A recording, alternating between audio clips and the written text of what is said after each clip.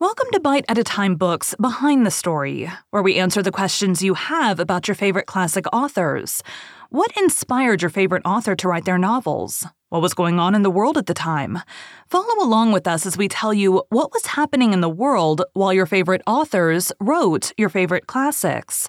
My name is Bree Carlisle, and I love to read, and wanted to share my passion with listeners like you. If you want to know what's coming next and vote on upcoming books, sign up for our newsletter at biteatatimebooks.com. Be sure to follow my show on your favorite podcast platform so you get all the new episodes. You can find most of our links in the show notes, but also our website biteatatimebooks.com includes all of the links for our show, including to our Patreon to support the show and YouTube where we have special behind the narration of the episodes. We're part of the Bite at a Time Books Productions Network. If you'd also like to hear a book by the author, check out the Bite at a Time Books podcast wherever you listen to podcasts. Today we'll be talking about the early life of Charles Dickens. Charles Dickens was born on 7 February 1812 at 1 Mile End Terrace, now 393 Commercial Road, Landport in Portsea Island, Portsmouth, Hampshire, the second of 8 children of Elizabeth Dickens, née Barrow, 1789 to 1863, and John Dickens, 1785 to 1851. His father was a clerk in the Navy Pay Office and was temporarily stationed in the district. He asked Christopher Huffam, rigger to His Majesty's Navy, gentleman, and head of an established firm, to act as godfather to Charles. Huffam is thought to be the inspiration for Paul Dombey, the owner of a shipping company in Dickens's novel Dombey and Son, 1848. In January 1815, John Dickens was called back to London, and the family moved to Norfolk Street, Fitzrovia. When Charles was 4, they relocated to Sheerness, and thence to Chatham, Kent, where he spent his formative years until the age of 11. His early life seems to have been idyllic, though he thought himself a very small and not overly particularly taken care of boy. Charles spent time outdoors, but also read voraciously, including the picturesque novels of Tobias Smollett and Henry Fielding, as well as Robinson Crusoe and Gil Blas. He read and reread The Arabian Nights and the collected farces of Elizabeth Inchbald. At the age of 7, he first saw Joseph Grimaldi, the father of modern clowning, perform at the Star Theatre, Rochester. He later imitated Grimaldi's clowning on several occasions, and would also edit the memoirs of Joseph Grimaldi. He retained poignant memories of childhood, helped by an excellent memory of people and events which he used in his writing. His father's brief work as a clerk in the Navy Pay Office afforded him a few years of private education, first at a dame's school, and then at a school run by William Giles, a dissenter in Chatham. This period came to an end in June 1822, when John Dickens was recalled to Navy Pay Office headquarters at Somerset House, and the family, except for Charles, who stayed behind to finish his final term at school, moved to Camden Town in London. The family had left Kent amidst rapidly mounting debts, and living beyond his means, John Dickens was forced by his creditors into the Marshalsea debtors' prison in Southwark, London in 1824. His wife and youngest children joined him there, as was the practice at the time. Charles, then 12 years old, boarded with Elizabeth Roylance, a family friend at 112 College Place, Camden Town.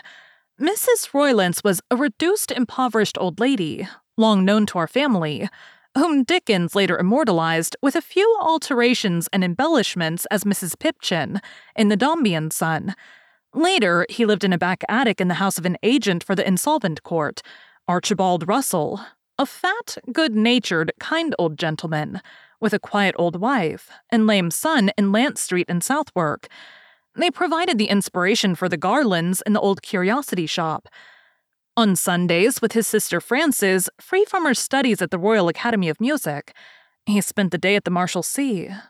Dickens later used the prison as a setting in Little Dorrit, to pay for his board and to help his family.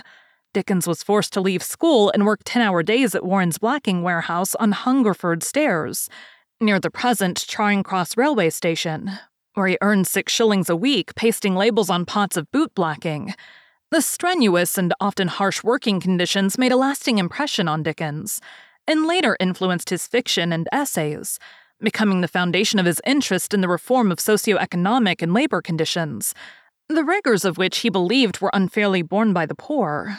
He later wrote that he wondered how I could have been so easily cast away at such an age, as he recalled to John Forster from Life of Charles Dickens.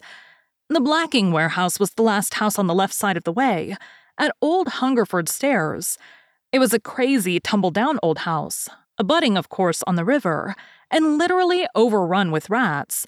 Its wainscoted rooms and its rotten floors and staircase and the old gray rats swarming down in the cellars, and the sound of their squeaking and scuffling coming up the stairs at all times, and the dirt and decay of the place rising up visibly before me, as if I were there again. The counting house was on the first floor, looking over the coal barges and the river. There was a recess in it in which I was to sit and work. My work was to cover the pots of paste blacking, first with a piece of oil paper, and then with a piece of blue paper to tie them round with a string, and then to clip the paper close and neat all round, until it looked as smart as a pot of ointment from an apothecary's shop. When a certain number of grosses and pots had attained this pitch of perfection, I was to paste on each a printed label, and then go on again with more pots. 2 or 3 other boys were kept at similar duty downstairs on similar wages.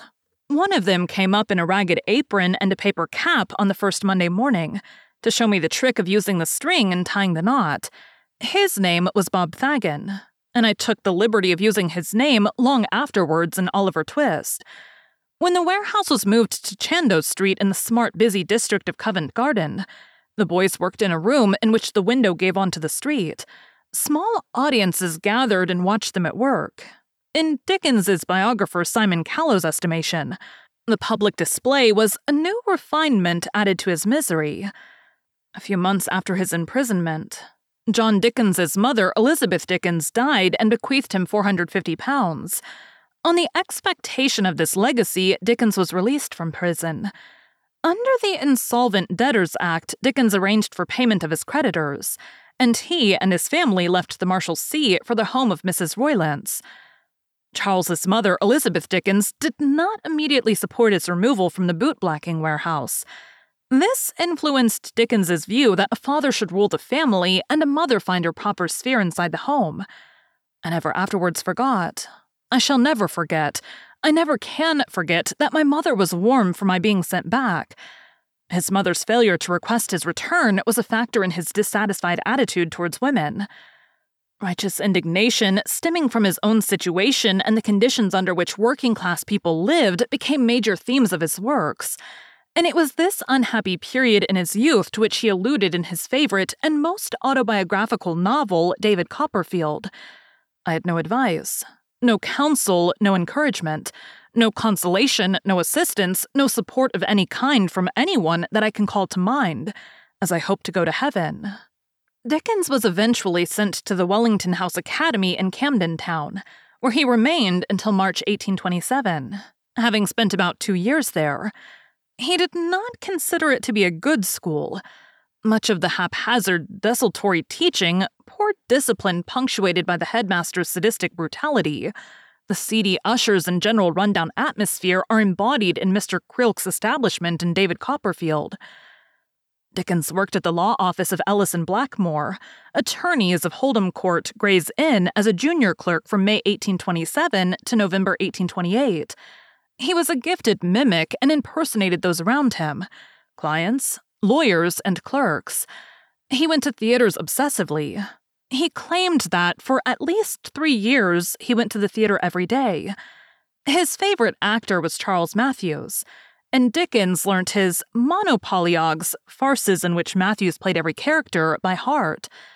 Then, having learned Gurney's system of shorthand in his spare time, he left to become a freelance reporter. A distant relative, Thomas Charlton, was a freelance reporter at Doctors' Commons, and Dickens was able to share his box there to report the legal proceedings for nearly 4 years.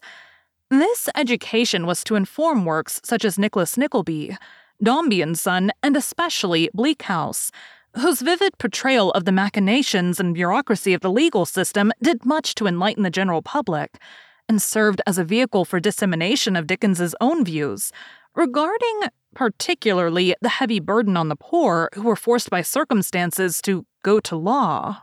In 1830, Dickens met his first love, Maria Beadnell, thought to have been the model for the character Dora in David Copperfield. Maria's parents disapproved of the courtship and ended the relationship by sending her to school in Paris. Thank you for joining Bite at a Time Books Behind the Story today, while we answered some of the questions you have about one of your favorite classic authors. Again, my name is Bree Carlisle, and I hope you come back next time when we answer more questions about one of your favorite classic authors. Don't forget to sign up for our newsletter at biteatatimebooks.com. Check out the show notes or our website, biteatatimebooks.com, for the links for our show.